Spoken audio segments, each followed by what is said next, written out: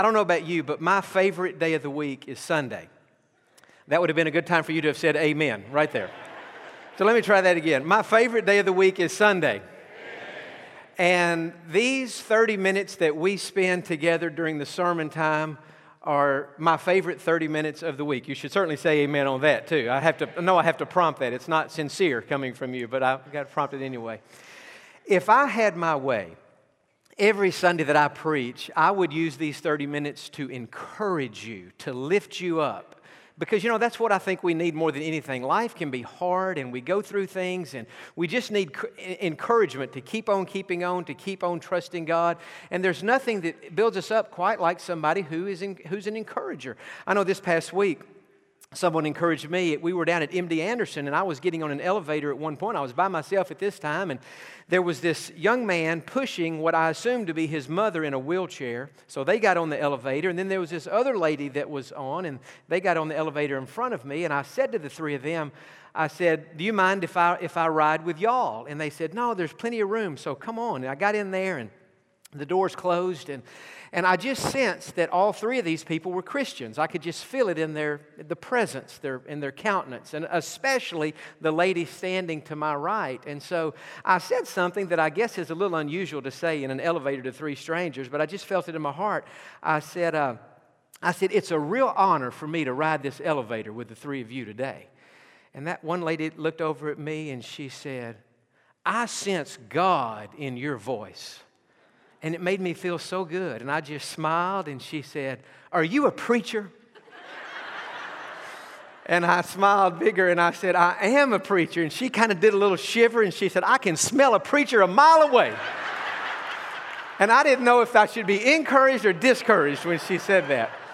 But the doors opened, and I walked out, and I chose to be encouraged because I think I knew what she meant by that. But, I was reminded that encouragement is so very important. And I really think most sermons, because the Bible is full of encouraging verses and encouraging truths. Keep on keeping on. Keep trusting God. Keep moving forward. Don't give up. A better day is coming. God's going to bring good out of whatever you're facing. So encouragement is so very important. And like I say, if I had my way, every sermon I preach would be on encouragement. But the fact is, the same Bible that gives all these great verses on encouragement also has quite a bit to say about the judgment of God. Now, as a preacher, I find no joy in preaching a sermon on the judgment of God. Sometimes I'll hear a preacher preaching, for example, about hell. And the preacher gets so excited preaching about hell that you almost get the impression he's glad people are going to go there one day. And I don't feel that way about hell. We have to preach on it because it's in the Bible, but it brings me no joy to think about hell, in fact, that one day many people will be there. And I feel the same way about the judgment of God. I wish that every sermon could be uplifting and encouraging. But the fact is, we have to preach the whole counsel of God. And there are places in the Bible where we read quite a bit about the judgment of God. Now, I want to read you a quote that I came across this week from a pastor who's in heaven now. His name is W.A. Criswell. And if you're a student of church life, you've heard that name. For over 50 years, he was the pastor of First Baptist Church in Dallas. And my generation coming up, and even my dad's generation when they were coming up, we all looked to Dr. Criswell as like the pastor's pastor. He's just like the ultimate pastor. And I came across this quote, and it's a little bit long, but I want to read it to you today because I think it will help lay the foundation for this sermon. He said, whenever there's a true prophet of God, he will preach judgment. These modern so-called ministers of God speak all things nice. There's not any hell, and there's not any devil, and there's not any judgment of God. In our enlightened and sophisticated day, we stand up and we speak of the love of Jesus, and we speak of peace, and we speak of all things pretty and beautiful. But remember, the same book that tells us about the good tells us about the bad. The same book of Revelation that speaks to us about heaven speaks about hell. The Bible that presents the Lord Jesus as the Savior, it is the same Bible that presents to us the devil as our enemy and adversary of damnation and destruction. The two go together. If there is not anything to be saved from, we do not need a Savior. And so as a preacher, it is my responsibility not only to preach encouraging sermons, although I wish I could do every one like that, but it is to preach the whole counsel of God. And so when the Bible talks about judgment, we have to preach judgment. We have to preach everything that is in the Bible. And so with that being said, if you'll open your Bibles this morning to the book of Revelation in chapter number 6. Now, we're studying through this book. If you're visiting with us today, for the last several weeks, we have been studying in the book of Revelation. We've studied chapter 1, where John had this amazing vision of Jesus. We've studied in chapters 4 and 5, where John was taken to heaven and he got to see all the wonderful things that are now happening in heaven. And for the last 4 weeks, we've been thinking about heaven and all the beauty and all the wonder and everything great that is going on in heaven. But today, we come to chapter 6, and beginning with chapter 6 and all the way through chapter 19, we're studying about a period of judgment. It's known as the Great Tribulation. Now, the Bible teaches that after the church is raptured up into heaven, after all of us as Christians are taken to be with God in heaven, that complete horror will come upon this earth, and that horror is the judgment of God.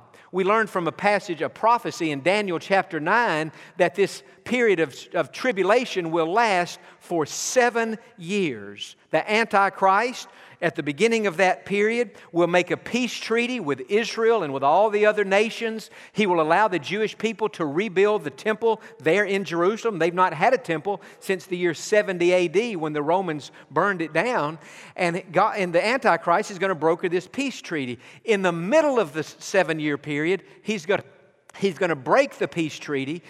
The Antichrist will set himself up in the temple. He will demand to be worshiped by all the people. It's described in the Gospels as the abomination of desolation. He will begin to persecute and try to kill as many Jewish people as he can. It's going to be 7 horrible years. And for the next 7 weeks, several weeks, not 7 weeks, actually for the next 13 weeks, we're going to be studying chapter by chapter about this 7-year period of great tribulation. And I hope and pray that this sermon series is as close as any of you ever get to the actual tribulation, because it's going to be very, very bad. And we read about it beginning in chapter number 6. Now, before we get into the reading of the scripture today, maybe you're asking this question, well, what is the purpose of this 7-year period, this great tribulation? Well, I've written down 2 things. You might want to jot this down if you're a note taker. Number 1, the first purpose of the tribulation,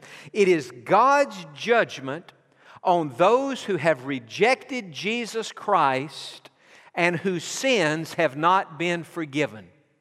You see, God judges sin. I think sometimes we have the idea, as I read in the quote, we so stress the love of God, the grace of God, the mercy and kindness of God, the patience of God, that we sometimes forget the justice and the holiness and the righteousness of God. And God is too just and too righteous to overlook sin. I think sometimes we just think that God's going to turn His head on sin. No, every sin must be punished. Now, your sins and my sins will either be punished by Jesus Christ when He died on the cross, or if a person rejects Jesus and refuses Jesus, that means that person's sins are on himself or on herself, and so those sins must be punished. Think of it this way. If God were ever going to overlook sin, if God were ever going to be easy on sin, it would have been when Jesus Christ died on that cross to pay for our sins. But God wasn't easy on Jesus. Jesus had to die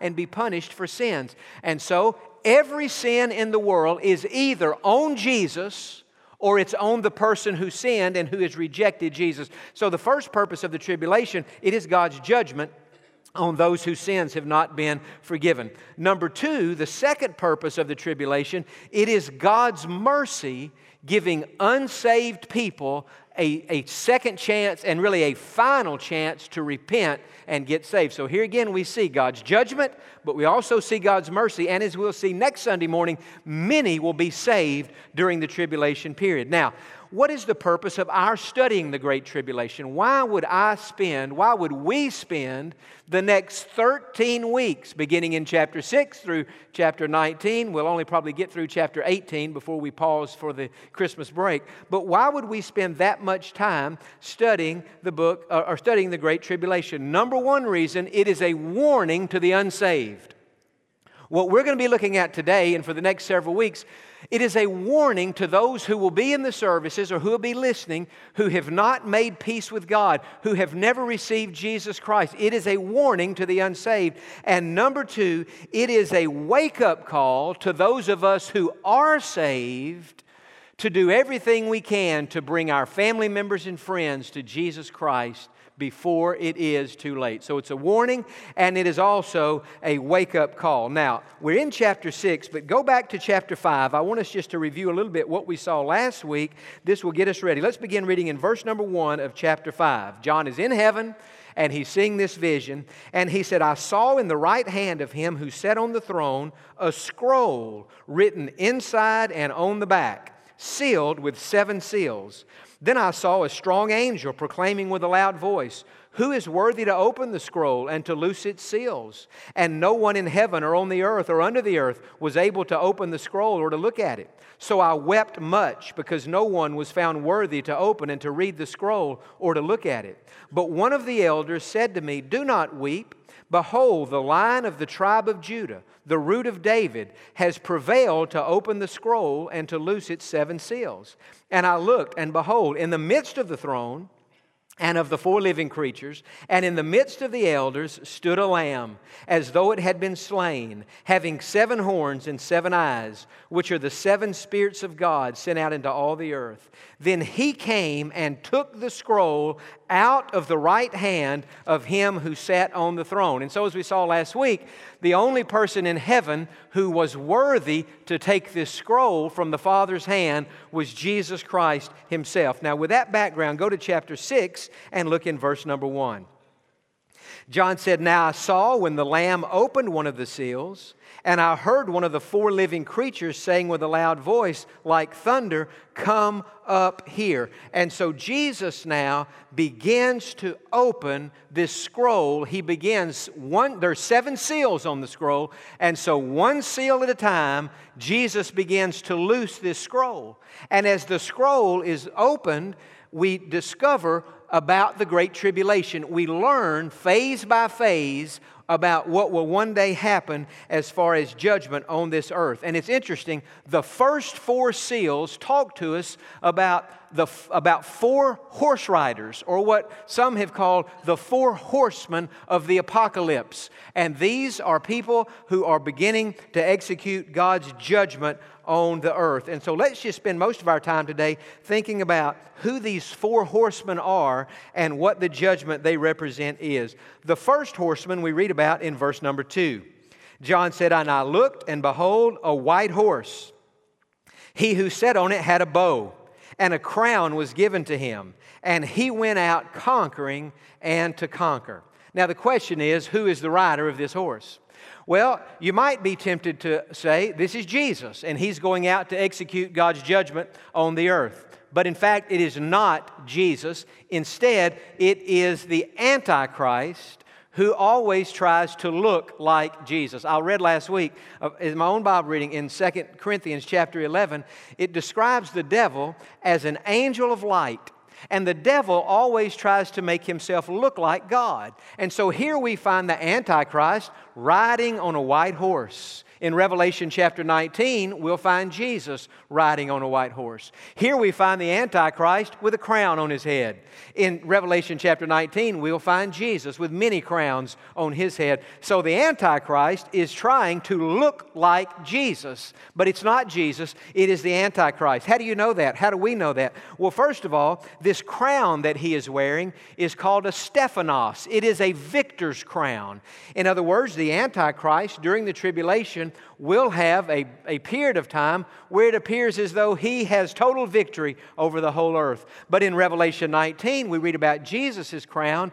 It is a royal diadem. It is a kingly crown, and only the Son of God could wear that crown. Also, on this rider of the white horse in Revelation 6, we find that He is promising something He cannot deliver. He's promising peace. And as I mentioned a moment ago, at the beginning of the tribulation, He will make a peace treaty with the world. And He will promise everybody, if you'll follow me, I'll give you peace. But He is unable to give the peace that He promises. 3.5 years into it, He'll break that treaty. Notice He has a bow, but there are no arrows. And so He's making a peace treaty, but He's making a treaty that He cannot keep. And so this is the Antichrist. This is Satan's Superman. Another way we know that this is the Antichrist is not just because of the description in verse 2, but these next 3 riders on their horses would indicate to us that they are following the Antichrist, and it goes from bad to worse. So let's look at the second horseman. And beginning in verse 3, we read, "When Jesus opened the second seal, I heard the second living creature saying, 'Come and see.' Another horse, fiery red, went out, and it was granted to the one who sat on it to take peace from the earth." So now the peace treaty is broken, and that people should kill one another, and there was given to him a great sword. And so the second horseman is war. And we read here that war will break out on the earth. Nation against nation, kingdom against kingdom, man against man. The sword that he is describing, that this rider is wearing, is a sword that you would use in hand-to-hand combat. And so what we read here is that war is going to come to this earth. Just like Jesus prophesied in Matthew chapter 24, there will be wars, and here it is. Now, we know that the world we live in today is full of war. And we know that terrible things are happening all over the world. People are killing each other. We see this on the news almost daily. Well, as bad as it is now, it will be much worse during the tribulation, because during the tribulation, there will be no Christians on the earth, at least not at the beginning of the tribulation. Now, many will be saved, but when the tribulation begins, all the Christians will be in heaven. Now, how did Jesus describe Christians in the Sermon on the Mount? He said that we are the salt and we are the light. Salt of the earth, light of the world. What does salt do? Salt preserves. What does light do? Light brightens. And so if you take the salt and the light out of the world, there's no preservation and there's no light, and people are going to be killing one another like unto which the world has never seen. Let's move on and see the third horseman. And the rider on this horse is named Famine, because famine often follows war. In verse 5, when Jesus opened the third seal, I heard the third living creature say, "Come and see." So I looked, and behold, a black horse, and he who sat on it had a pair of scales in his hand. And I heard a voice in the midst of the 4 living creatures saying, "A quart of wheat for a denarius, and 3 quarts of wheat of barley for a denarius, and do not harm the oil and the wine." So what is happening here? We're reading about famine on the earth. Let's talk about this. What's this mean? A quart of wheat and barley and denarius. What is all this? Well, in Bible times, a denarius was a day's wages for a common worker. You go out and work for a day, you get a denarius. That's the equivalent of a day's wages. Well, normally a denarius would buy 10 quarts of wheat and 30 quarts of barley. Now think about that. Before the tribulation, in New Testament times, a denarius would have bought 10 quarts of wheat, 30 quarts of barley. But we read here that during the tribulation, during this famine, a denarius will only buy 1 quart of wheat or 3 quarts of barley. In other words, it will buy 1/10 of what it normally would have bought, 1/10 the amount of food. Now, 1 quart of wheat was the daily ration for a soldier. So think about this. It says that with a denarius, you will be able to buy 1 quart of wheat. That's what a soldier would take every day to live. And so during the tribulation, a person will go out to work all day long, and he'll be paid. He'll get a denarius. But where he used to could have bought 10 quarts of wheat, he can only buy 1 quart. In other words, he can only feed himself. He'll work all day, and with the money he makes, he will be able to feed himself for that day. No money for his wife, no money, no food for his kids. So maybe he'll split it up, maybe he'll eat it all, who knows. But the point is, it will be a terrible, terrible famine on the earth. And so there'll be great scarcity of food. And then it says, and do not harm the oil and the wine. It seems to mean here, the oil and wine would be a reference to wealthy people, to those who are living in luxury. And so it seems they'll, at least at this point, have plenty of oil and plenty of wine. So the rich will still be rich, but most people are not going to be rich, and even those who do will not be able to buy as much as they could have before, but it will be a terrible, terrible famine that will come upon the earth. And that's what the third rider represents. Now think about what we've said so far. The first rider is the Antichrist on a white horse. The second rider is war on a red horse, bloody red war. The third rider is on this black horse, and he represents famine. And the fourth rider, we read about in verse number 7, is death. And it says, when Jesus opened the fourth seal, I heard the voice of the fourth living creature saying, come and see. So I looked, and behold, a pale horse, and the name of him who sat on it was Death. And Hades followed with him, and power was given to them over a fourth of the earth, to kill with the sword, with hunger, with death, and by the beast of the earth. And so death is the fourth rider, and he is on a pale horse, the color of death and human decomposition and decay. And so here's death, and following after death is Hades. We've talked about Hades before. Hades is the place where Christians go immediately when they die. So we could say it this way: death will take the body, and Hades will take the soul. And there will not only be death, but there will be widespread death. And it says people will be killed by the sword, with hunger, with death, and by the beast of the earth. So the animals themselves will be even more savaging and ravaging than they are today. And it says a fourth of the earth is going to be killed. Now, I did a little math on this to try to put it in perspective. Let's just say that there are 8 billion people on the earth today. That's a close number, 8 billion. Let's just say that 2 billion of those are Christians, approximation. So at the rapture, 2 billion go to heaven, and so that leaves 6 billion on the earth. Now, of that 6 billion, when the fourth rider goes out, death and Hades, a quarter of 6 billion they're going to be killed. That is 1.5 billion people that will be killed at this point in the tribulation. It is unthinkable about what is going to happen. Some will die because of hunger. Some will die because of the sword. Some will die through the death of wild animals or beasts. There'll be different methods of death. But this fourth rider on the horseman represents the fact that there will be widespread death. Now, as I was thinking about this yesterday, you still listening, by the way? Say amen. You think about the Antichrist and the people who are following the Antichrist today. Well, if you choose to follow the Antichrist, or maybe I could just say it this way, if you're not following Jesus, you're in fact following the Antichrist. Because if you're not pro-Christ, you would have to be, by definition, Antichrist.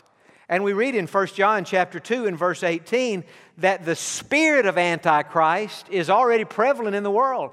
And there are many small Antichrist out there. There's a sense in which every unbeliever is Antichrist. They're against Christ. And so if a person has not chosen for Christ, they have chosen against Christ. Jesus said in Matthew chapter 12, if you're not with me, you're against me. So if you're not with Jesus, in essence, you're following the Antichrist. And what can you expect in your life? Well, you can expect exactly what we've seen here today. First of all, you can expect conflict in your life.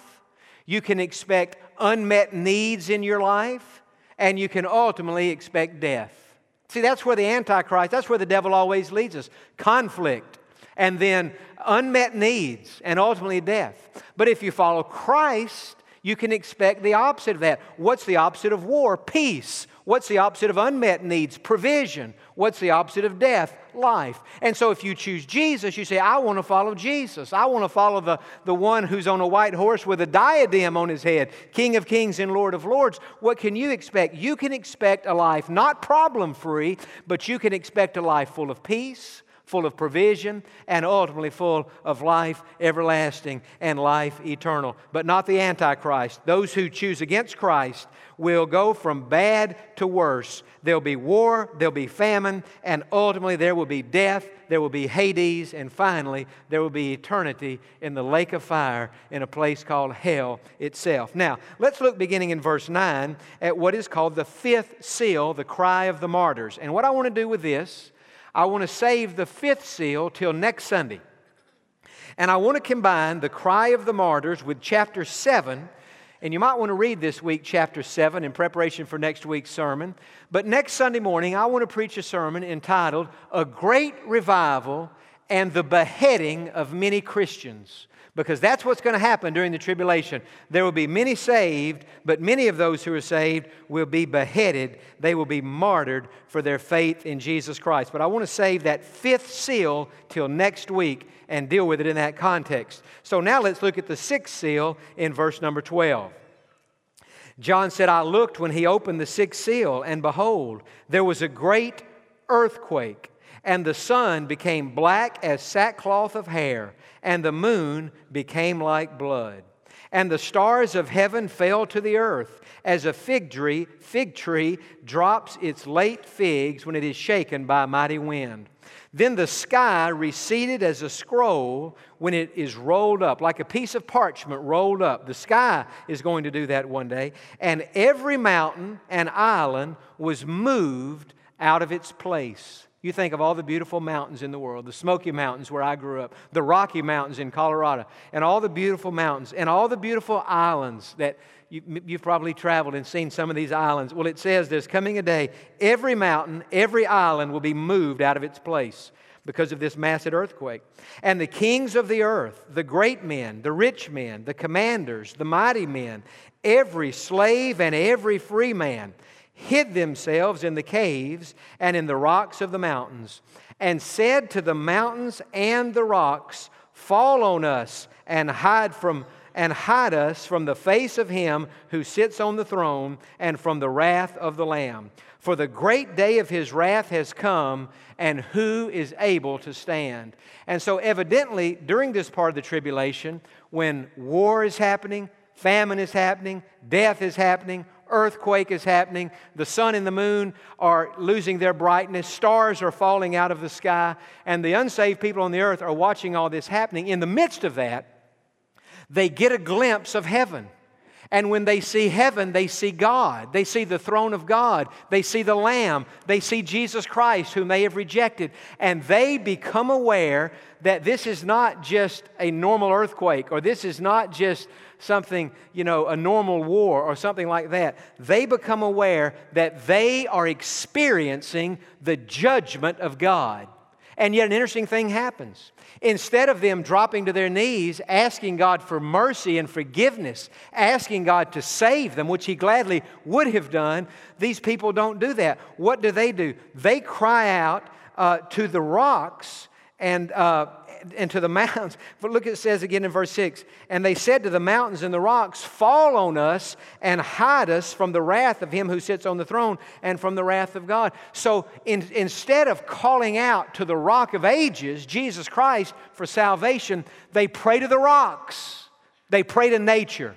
And they ask the rocks to fall on them, and they ask the mountains to cover them up, so they will be spared from any further wrath that is to come upon the earth. It's a sad thing when they could have called on Jesus and been saved. And as we'll see next week, many will do that. But these did not at this point. They called out to the rocks, and they asked the rocks to cover them up from the wrath of God. Now, as we think about this beginning part of the tribulation, and we think about the war, the famine, the death, the destruction, the cosmic disturbances that will come upon this earth early on in the tribulation, I think it is good for us today, and we would be wise today, to pause and to think about this and to have a moment of contemplation, reflection, and examination.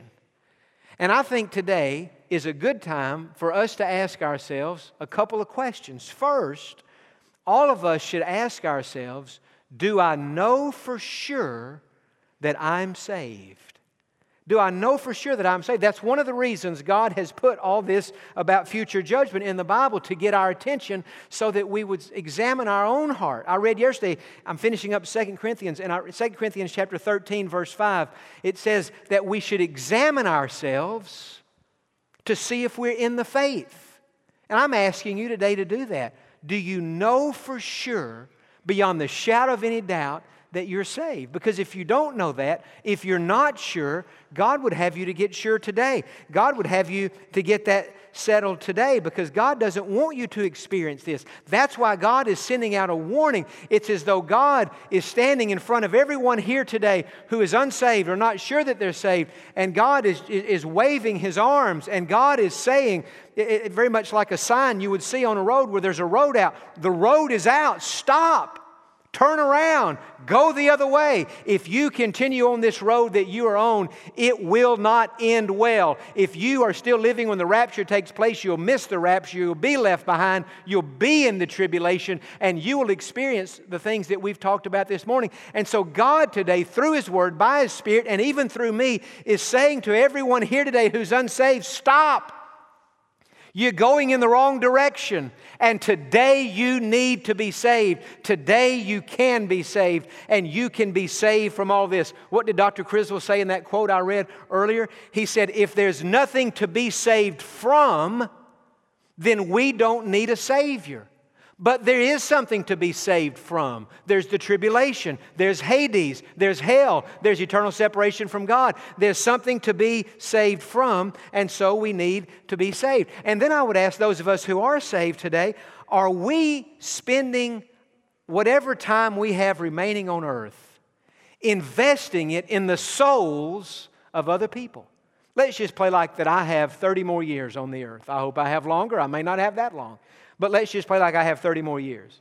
Here's the question. Will I spend my remaining 30 years buying what I want, going where I want, doing what I want, building up my own little life? Will I spend my remaining 30 years doing whatever it is that makes me happy?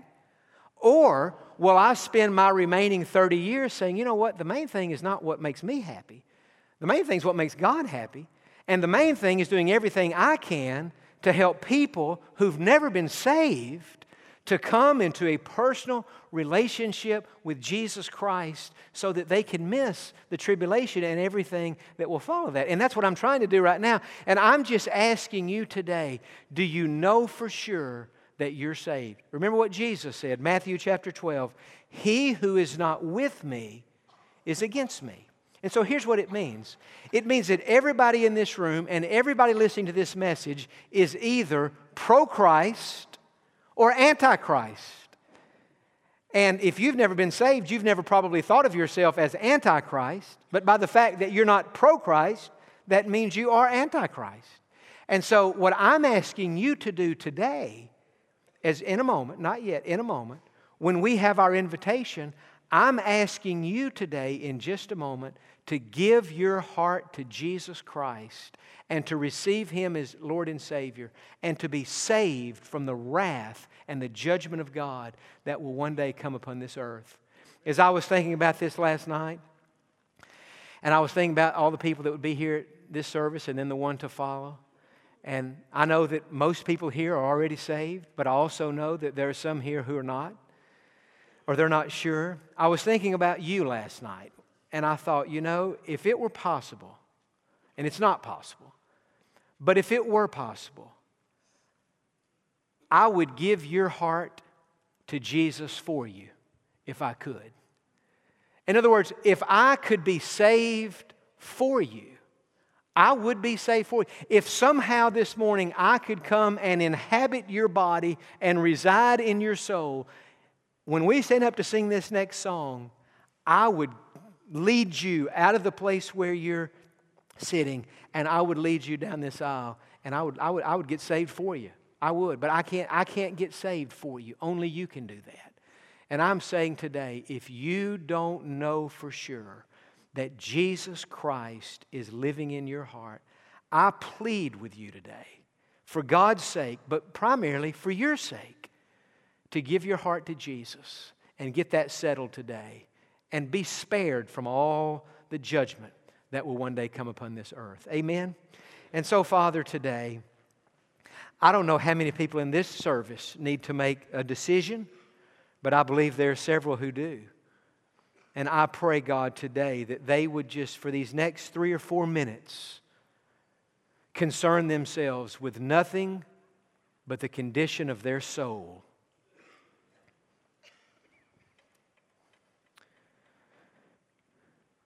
With your head bowed and eyes closed today, that place where you're sitting can become your altar. It can become the place where Jesus Christ comes to live in your heart forever, change your life, keep you out of all this judgment that will be on this earth one day. Would you pray this prayer? Say, Lord Jesus, please come into my heart, forgive my sins, and make me a Christian. I ask you to save me. I trust you to do it. Lord, I receive you by faith. Oh God, thank you that I'm saved. Thank you that I'm saved from something, from the tribulation, from Hades, from hell, from eternal separation from you. And God, during this next song, help me to be pro-Christ all the way. God, help me not to be ashamed of you, but help me to come forward and make my decision public. You may be sitting by someone who just prayed that prayer, and you know they just prayed that prayer. You heard them pray it. Maybe today you could just pat them on the leg or take them by the hand and say, hey, today, if you want to go forward, I'll go with you. You don't have to go alone. We can go together. We'll go God's way today. I'm praying that several will come forward. Others, you were saved before today's service, but you've never confessed Christ openly. You've never let it be known that you're pro-Christ. You should do that today. Others, you've already done that, but you feel God leading you to join our church. Maybe you've worshiped here many times before. Maybe this is your very first service, but you feel God leading you to join this church. So we're going to ask you to come today.